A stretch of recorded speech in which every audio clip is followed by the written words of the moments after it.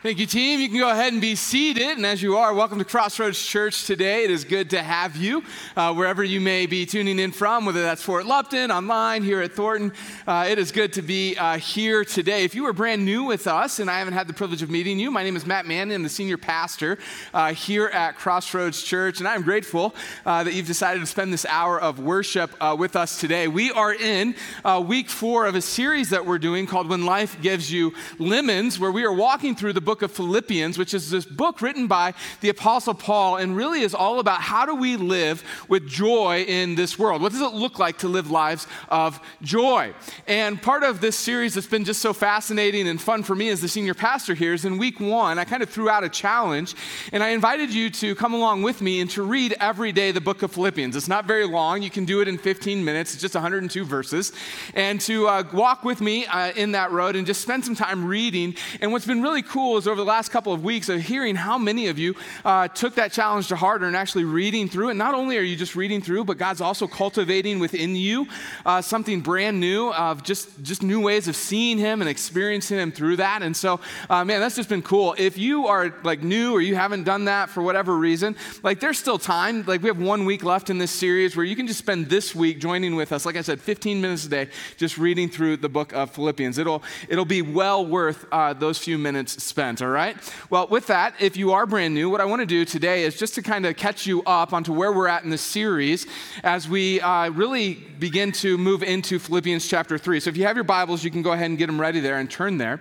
But if you've been with us through this series in week 1, really what we looked at from Paul's perspective is to really understand what joy is. And we came away from week 1 understanding that joy is really this deep confidence that we have that regardless of your circumstances in this life, that all is well between you and God.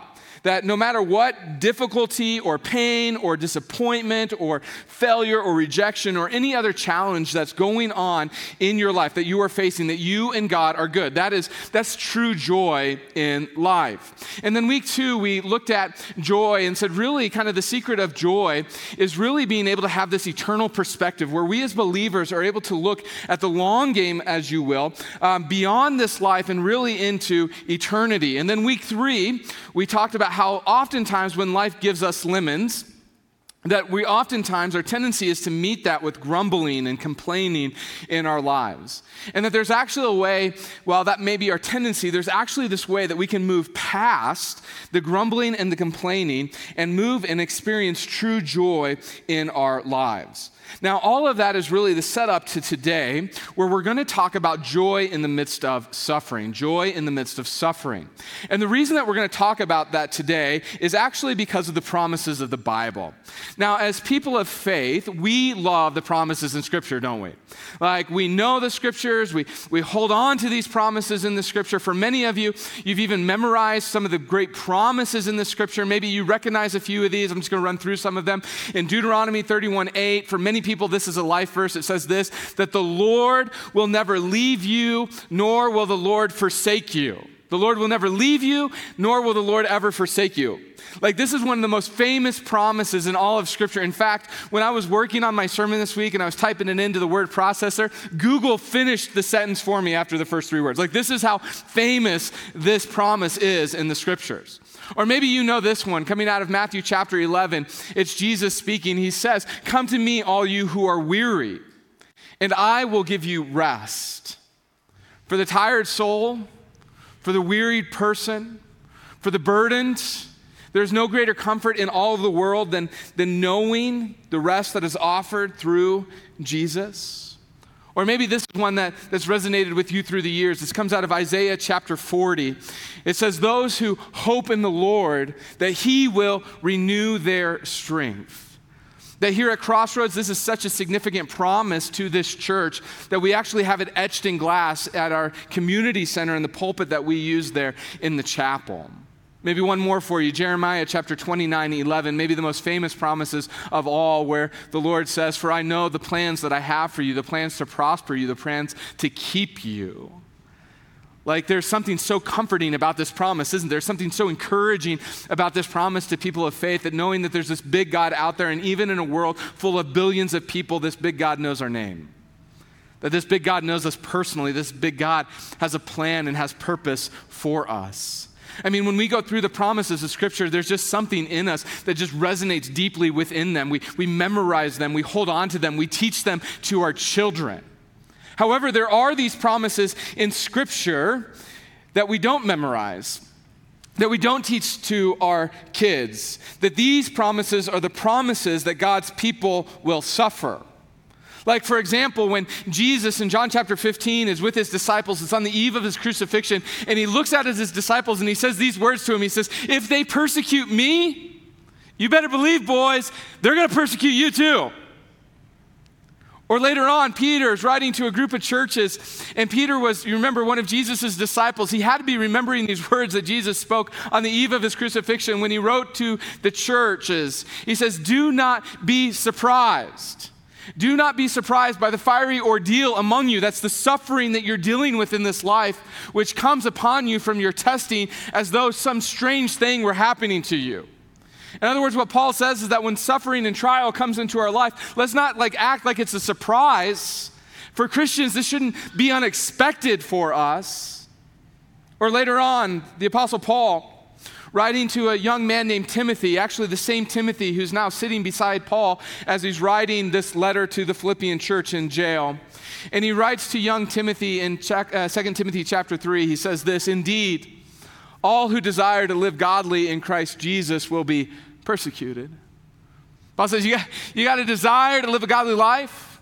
You want to serve God? You want to live right for God? Then expect suffering. Expect persecution to come in your life. See, the biblical reality is that the more earnest that we become in our following of Jesus, the more committed we are in seeing the unreached peoples of the world come in contact with the gospel, the more that we go about exposing the darkness in this world, the more that we will suffer. That's the promise. That's the promise. It's a promise that we should know. It's a promise that we should memorize. It's this kind of promise that we should prepare for and teach our kids to prepare for. So in light of these promises in Scripture, I want to help us prepare for the suffering that is ahead for us by looking at Philippians chapter 3 and the words of Paul. And in doing so, I want you also to see that you are totally able to have joy even in the midst of suffering. So in Philippians chapter 3, Paul begins with these words. Philippians chapter 3, starting in verse 3, he says this. He says, for we are the circumcision. Now let's just pause here because this is weird, right? Like nobody walks around going, hey, you know what? I'm the circumcision. Are you the word circumcision? Like that's not what's going down, all right? So let's just explain this really quickly. I'm imagining most of us know what circumcision is. And in the Old Testament, when it came to circumcision, circumcision really was an outward sign of being set apart from the sinful world. That circumcision among Jewish boys, Jewish men, was a sign that they were living for God, that they were in service to God. It was this ritual that indicated what must happen to the human soul. That is, sin getting cut deeply from the innermost being, innermost part of our being. Now, for the Jews, they got a little tripped up because oftentimes what they saw or what they confused was that circumcision was a means to salvation, that if you were circumcised, you were saved. And never was that the case. Not even in the Old Testament was it the case, that it was always a picture, it was always a sign of what needed to happen in the innermost being of our souls. And so when Paul says that we are the circumcision, what he's not referring to is the physical act of circumcision. What he's referring to is that those of us who are in Jesus, that we have experienced God's word like a sword that has thrust deeply inside us and begin to cut out the most sinful parts of our souls. That what we have experienced internally is what the Jews experienced externally and what it was once a sign of. That we are the people of God. That's what Paul's writing here. That we are the circumcised. That we are the people of God who worship by the Spirit of God and glory in Christ Jesus and put no confidence in the flesh. Verse 4. Though I myself have reason for confidence in the flesh also. If anyone thinks that he has reasons for confidence in the flesh, Paul says, I have even more. circumcised on the 8th day of the people of Israel, of the tribe of Benjamin, a Hebrew of Hebrews, as to the law, a Pharisee, as to zeal, a persecutor of the church, as to righteousness under the law, blameless. Now, every believer has a testimony of how they came to faith in Jesus. And your very testimony of coming to faith, your very being of coming to faith in Jesus is a miracle in and of itself.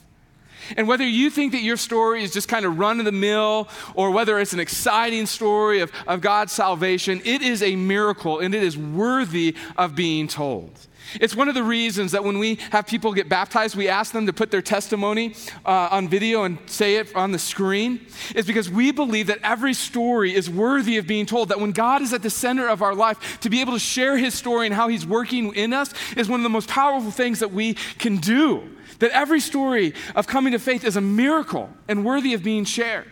And so Paul begins to tell his story to us in Philippians chapter 3, that this was Paul's life. That before Paul becomes a believer, this is his source of significance. This is his source of really of belonging. This is his sense of assurance in life. And he begins by really saying this list of giving us his ethnic pedigree. He says, look, I'm a Jew. And not only a Jew, I was born of the tribe of Benjamin, which has significance in that day and age. He says, I'm a Hebrew among Hebrews, like I am a chosen member of the race of God. I'm chosen in this way. And if that wasn't enough, he starts to list his religious accomplishments in life. He says, as to the law, I'm a Pharisee. As to zeal, a persecutor of the church. As to righteousness in the law, you can find me blameless. See, this was his joy. This was his gain. This was his fortune, that Paul's joy was in the fact that he belonged to the upper echelon of law keepers, the Pharisees. That this was the most powerful group in ancient Israel. And when it came to a society built upon religion, these were the religious elites. And among that group, Paul was the rising star. That he kept the law meticulously. That he was zealous in the way of persecuting God's enemies, at least who he thought God's enemies were, the church of Jesus. That this is where he found his encouragement, that this is where he got his attaboys for excelling. This is where he got his motivation from God in keeping the law, being blameless in this world when it came to the law. Like if there was ever a person that was going to make it to heaven based on their religious accomplishments, Paul would be at the top. Like Paul had to be at the front of the line. He had everything this world had to offer. And then we get to Philippians 3:7. And it begins with this word, but. But then Paul met Jesus. See, this but goes all the way back to Paul's conversion story. It goes all the way back to the moment that he met Jesus on the road to Damascus. And maybe you remember it. If not, you can find it in Acts chapter 9 and read it a little bit later. But Paul's on his way to this town called Damascus. He's riding a horse. He's going there to kill Christians. That's what he's doing. He's going there to persecute the church. And on his way to Damascus, Jesus shows up in front of him. The risen Jesus shows up in front of him, literally knocks him off his horse. And as he's laying in the road, Jesus comes and stands over him and he says, Paul, why do you persecute the church? Why are you persecuting me? Over the next couple of hours and the next couple of days, Paul comes to see Jesus for who he is. He comes to see God for who God is. And as he begins to submit his life to Jesus as his Lord and Savior, Jesus says something very interesting in Acts chapter 9 about who Paul's going to be. Do you remember it? Do you remember what he says to him? In Acts chapter 9, verse 15, he says this, that Paul, he is the chosen instrument of mine. That this Paul, he's a really big deal. And I got some plans for him. I got some plans, says the Lord, plans to prosper him, plans to keep him. And those plans include, he's going to carry my name before the Gentile kings and before the people of Israel. Like Paul's going to stand in front of people that are really important and he's going to proclaim the gospel. And verse 16, for I will show him how much he must suffer for the sake of my name. To which we go, time out. Like, rewind that. And God says, yeah, sure. Like, I got plans for Paul. No, a little bit further than that. Yeah. He's going to stand before kings. Yeah, I got that. Let's go to the end. I will show him what it means to suffer for my name. I mean, we love the calling of greatness on our lives, don't we? And oftentimes we forget the calling of suffering that comes with that. See, if suffering is part of our calling, then the question that we need to wrestle with is, how do we prepare for that? What does it look like to prepare our lives for that? Well, the way that Paul did that, he begins to explain in verse 7. He says this in Philippians chapter 3, verse 7, but whatever gain I had, I counted as loss for the sake of Christ. I mean, just wrap your mind around this for a moment. That Paul looks at his standing among the elites in religious society, the Pharisees. He looks at his glory being at the very top of this group, the privileges and the applause that come with that. He looks at all the hard work that he's put in to be blameless when it comes to the law and the moral pride that he has in it. And he prepares to suffer by taking his whole world and turning it upside down. By turning his values upside down. That whatever were gain to me, he says. Those are verses 5 and 6. That's what's his gain. Whatever is gain, those things now I have completed, that I've considered or counted as loss. I mean, before his experience with Jesus, it was like Paul had this ledger of his life, and it looked a little bit like this. He had two columns, and on one side it said gains. On the other side it said loss, and under gains was human glory. That he had everything that the world had to offer. And on the losses was Jesus. Like the worst thing that Paul could imagine was that somehow this Jesus movement would actually take foot and begin to spread. That this was complete loss to him, this happening. And then one day, Jesus shows up. And it changes his world, it changes his life. And all of a sudden, he looks at the ledger and he takes out a big fat red pen like your English teacher uses, and he wrote on it, loss over the gains and gains over the loss. That he looked at everything that he had accomplished, everything that he had, and he said, this is all loss. And then he goes one step further, verse 8. He says, indeed, I count everything as loss because of the surpassing truth, the worth of knowing Christ Jesus my Lord. That everything that I count as loss for the surpassing worth of knowing Jesus. That he starts out by counting all of his precious accomplishments as loss. And by the end, he's counting everything as loss except for Jesus. Listen, this is what it meant for Paul to become a Christian. This is what it meant for Paul to become a follower of Jesus. And just in case anyone thinks of this, Paul's experience as somehow unique or just particular to him, Paul wants to clear that up for us. And just a few verses later, in Philippians chapter 3, verse 17, Paul writes these words to us. He says, brothers, Christians, followers of Jesus, join in imitating me. Like, join with you, Paul, in knowing that God has a plan for our lives? Yes. Imitate me in knowing that you're going to have opportunities to share your story and the gospel before people that you would never imagine? Yes. Join with me in your suffering? Paul says yes. And keep your eyes on those who walk according to the examples that you have in us. In other words, Paul goes, my experience is not unique, that my experience is normative to the Christian life. And what Paul is doing here is he's showing us how the teachings of Jesus intersect and interact with our lives.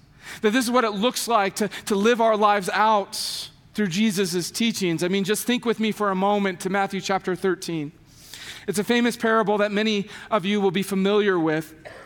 Jesus is with his disciples, and he begins to share the story about a field, and here's what he says. He says, the kingdom of heaven is like a treasure hidden in a field, which a man found.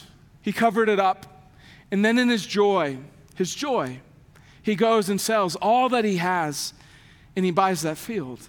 Like, what's Jesus saying in this moment? What's Jesus teaching in this parable? He's saying that becoming a follower of his, means that we discover that he is the treasure chest of joy. And in discovering that we have a willingness to write loss over everything else in this world in order to gain him. That in this parable, he tells of this man who finds this treasure, and he goes and he sells everything that he has in order to gain this treasure. He sells everything in joy in order to have this treasure. Jesus is all, everything else loss. That's the shift that's happening here in Philippians chapter 3, verse 8, that I count things, all things, loss at the surpassing worth of knowing Christ Jesus my Lord. See, when you become a Christian, what you're doing is you are writing loss across all things in this world except for Jesus. And then when you lose those things, it doesn't come as strange or even unexpected. Like, this is why we prepare to suffer as believers. When we do, the pain and the sorrow, it'll be great. When we suffer, there's going to be many tears like the ones that Jesus shed in the Garden of Gethsemane. That you will know in your suffering the value of Jesus that surpasses all the things the world can offer. And in losing those, you gain more of Jesus. And come on, my fear, unfortunately, my fear is that this is so foreign to us because for so many people who become Christians, what we believe is that when we trust God, that we're actually trusting God to deliver us, to protect us, to prevent us from significant loss in our lives. And that's just simply not in the Bible. He never promises that. This truth was realized in my own life when a situation occurred with a group of kids that one of my kids ran with in our neighborhood. It was a deeply traumatic experience for us that I had to have conversations with my 7-year-old that I never dreamed that I would have to have. And thankfully, nothing physically happened to my child, but my wife Sarah and I, we knew that in that moment, the innocence of childhood was lost in our child forever. And it was traumatic for us. I mean, it took years of wrestling with God, sorrow, tears, counseling. At some level, I could handle that there was going to be some level of suffering in my life. But my kids, like, God, we're going to fight this one. We're going to fight on this one. And what I came to know, what I came to believe is that I was believing a lie. That I believed that trusting God meant God was going to prevent, that God was going to keep me from significant loss in my life, in my kids' life. And God never promises that. In fact, the only thing that God guarantees that we will not lose as believers is our soul. That everything else is on the table. It's why we hold tight to anything. It's why we hold fast to anything but Jesus. That we hold on to Jesus. Now, I know that as I share this truth, it feels shocking, doesn't it? So let's just stand back for a moment and just get our legs and go back to the beginning. That the more committed that we can become to following Jesus, the more we will suffer. That's the promise. That says why, as we as believers, that we need to prepare this. We need to prepare our kids for this. And we see this lived out in the second part of verse 8, where Paul moves from preparing for suffering to actually suffering. He moves from counting all things lost to actually losing all things. In the second part of verse 8, he says this. He says, going back to the beginning, "Indeed, I count everything as lost because of the surpassing worth of knowing Christ Jesus my Lord. For his sake, I have suffered the loss of all things, and I count them as rubbish, in order that I may gain Christ." See, at this point, he's not just merely counting things of loss, he's actually suffering loss. That he prepared by turning his values upside down, and now he's being tested. Did he value Jesus above all things? Do you value Jesus above all things? Do you value Jesus above your career, above your house, above the money that you have in the bank? Do you value Jesus above your kids and your grandkids? Do you trust God even in the midst of suffering? And what we know about Paul as we've walked through this series is that the answer is yes, yes, he did. And the question then becomes to us, then why does God call us to suffer? Why does God promise suffering? Paul answers this again and again throughout these verses so that we would not miss it. Paul's not passive in his suffering. He's not just allowing it to happen. He's intentional, purposeful in his suffering. He's not going to waste his suffering. And in these verses, he lines it out for us. His purpose is to gain Jesus. Just listen to this. Verse 7, he says, I count as loss for the sake of Christ. Verse 8, indeed, I count everything as loss because of the surpassing worth of knowing Jesus. For his sake, I have suffered the loss of all things. For his sake, I count them as rubbish, that in order that I may gain Christ. Verse 9, and be found in him. Verse 10, that I may know him. So we go, what does knowing him look like? And the most significant things in Paul of knowing God looks like this. The power of his resurrection, he says. He says, I want to know him that way. He says in verse 10, so that I may share in his sufferings. Verse 10, that I may become like him in his death. Verse 11, that by any means possible, that I may attain the resurrection of the dead. In other words, what sustains Paul in suffering the loss of all things is the confidence that in losing the precious things of this world, that he will gain something more precious, and that is Jesus. The gain that Paul is talking about twice is translated for us knowing. That I may know the surpassing worth, verse 8. Verse 10, that I might know him. The thing that sustained Paul in his suffering was knowing that at the end of the suffering that he would know Jesus better, and it was worth everything to him. So let me just name the elephant in the room. For Western culture, there's a tension in that, isn't there? As Americans who are middle class, maybe upper class, sitting in this room, there's a tension in that. Do I really value Jesus at that level? See, there's a tension created for us that when suffering comes, whatever that is, whenever that is, suddenly there's interactions that take place between you and God, and we cry out. We cry out to God and go, God, let me know that you're there. Like, God, let me know. Let me know that this didn't surprise you like it surprised me. Like, God, let me know that you care. And we go down this, and suddenly there's this tension. Suddenly these faith muscles, our faith muscles are being stretched. And for some of us, we've lived our lives so much that our faith muscles are just, they're just wimpy. And all of a sudden in suffering, they're being stretched. And we look out in these moments, during these crises, during this suffering, during the pain. And before any of it came, maybe you would look out at the world and you probably didn't think much about God. Right? Like most of us don't when everything's going the way that it's supposed to. Like we don't have a lot of need of God in our lives. And so we just kind of live our lives, don't we? And we kind of just operate like, God, if it's all good, like I'll just kind of ignore you and you just kind of ignore me and we'll just all get along that way.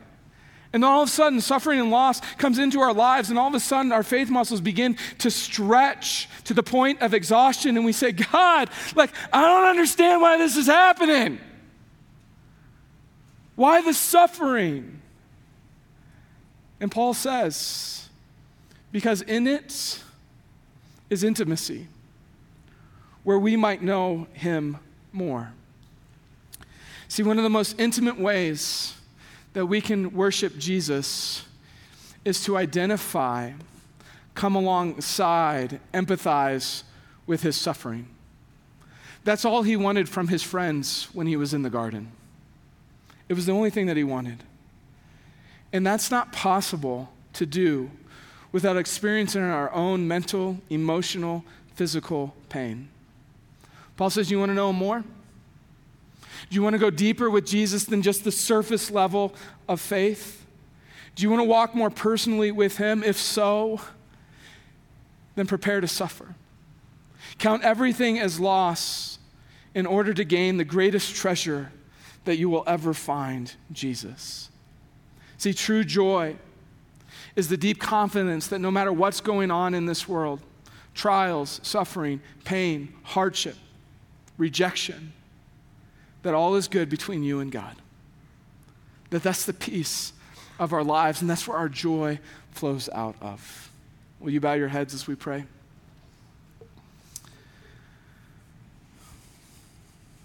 Father, this promise is a hard one for us. God, we would love to know that you protect us from everything. And yet as we read your scriptures and take the totality of what you say to us, that there's certainly for the promises of scripture that you'll never leave us nor forsake us. That you'll give us strength when we feel exhausted, that you will give us rest when we are weary. And Lord, we hold on to those promises, but Lord, we also realize that there are promises in Scripture that we will suffer. And so Lord, I pray, Lord, that first and foremost, that you would give us courage to live both the great calling and the suffering that comes with knowing you. And in doing so, Lord, that you would help shape our mind, our attitudes when it comes to suffering in our own lives. Lord, that we would see that the trials that come our way, that they are moments of testing. Do we value you above all things? And so, Lord, I pray that you would do a work in our hearts. Lord, that we would have our own ledger the way that Paul has his. And Lord, in our gains column would be your Son, Jesus' name. Father, I pray for those here today who may not yet know you. God, I pray that as you whisper to their souls, that their eyes are open to the incredible joy and the peace that they can have in knowing you. Lord, we give this to you. It's in your Son's name we pray, the powerful name of Jesus. Amen. If you'd like to have a conversation about what it looks like to be a follower of Jesus, we'd love to have that conversation with you. Our text line you'll see a couple of times today, 720-513-1933. If you simply text the word Jesus, there'll be someone on the other line, on the other side of that, to have that conversation. As a church, we come together for communion, and we're reminded and we celebrate the tremendous suffering that Jesus went through in order for us to experience the joy in our lives. That at the cross, we don't look upon Jesus in such a way that takes for granted the sacrifice that he made when his body was broken so that our wounds may be healed. That he poured out his blood so that our sins might be forgiven. And so today we remember and we rejoice by taking the bread together as a church and drinking the cup knowing that this is the cup of our salvation.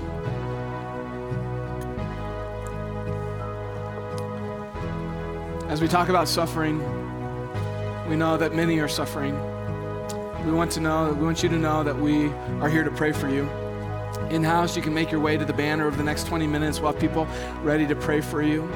Online, you can simply click the button and submit that prayer, and we'll pray for you throughout this week. I'm going to invite everybody in-house to stand and to sing. We're going to sing the song Brighter Days. It's become the anthem for this series. It's a reminder to us that the brighter days are ahead for us, that eternity awaits for us, that the suffering of this life is just a parenthesis in the breath of eternity. And so today we sing to our Lord Jesus.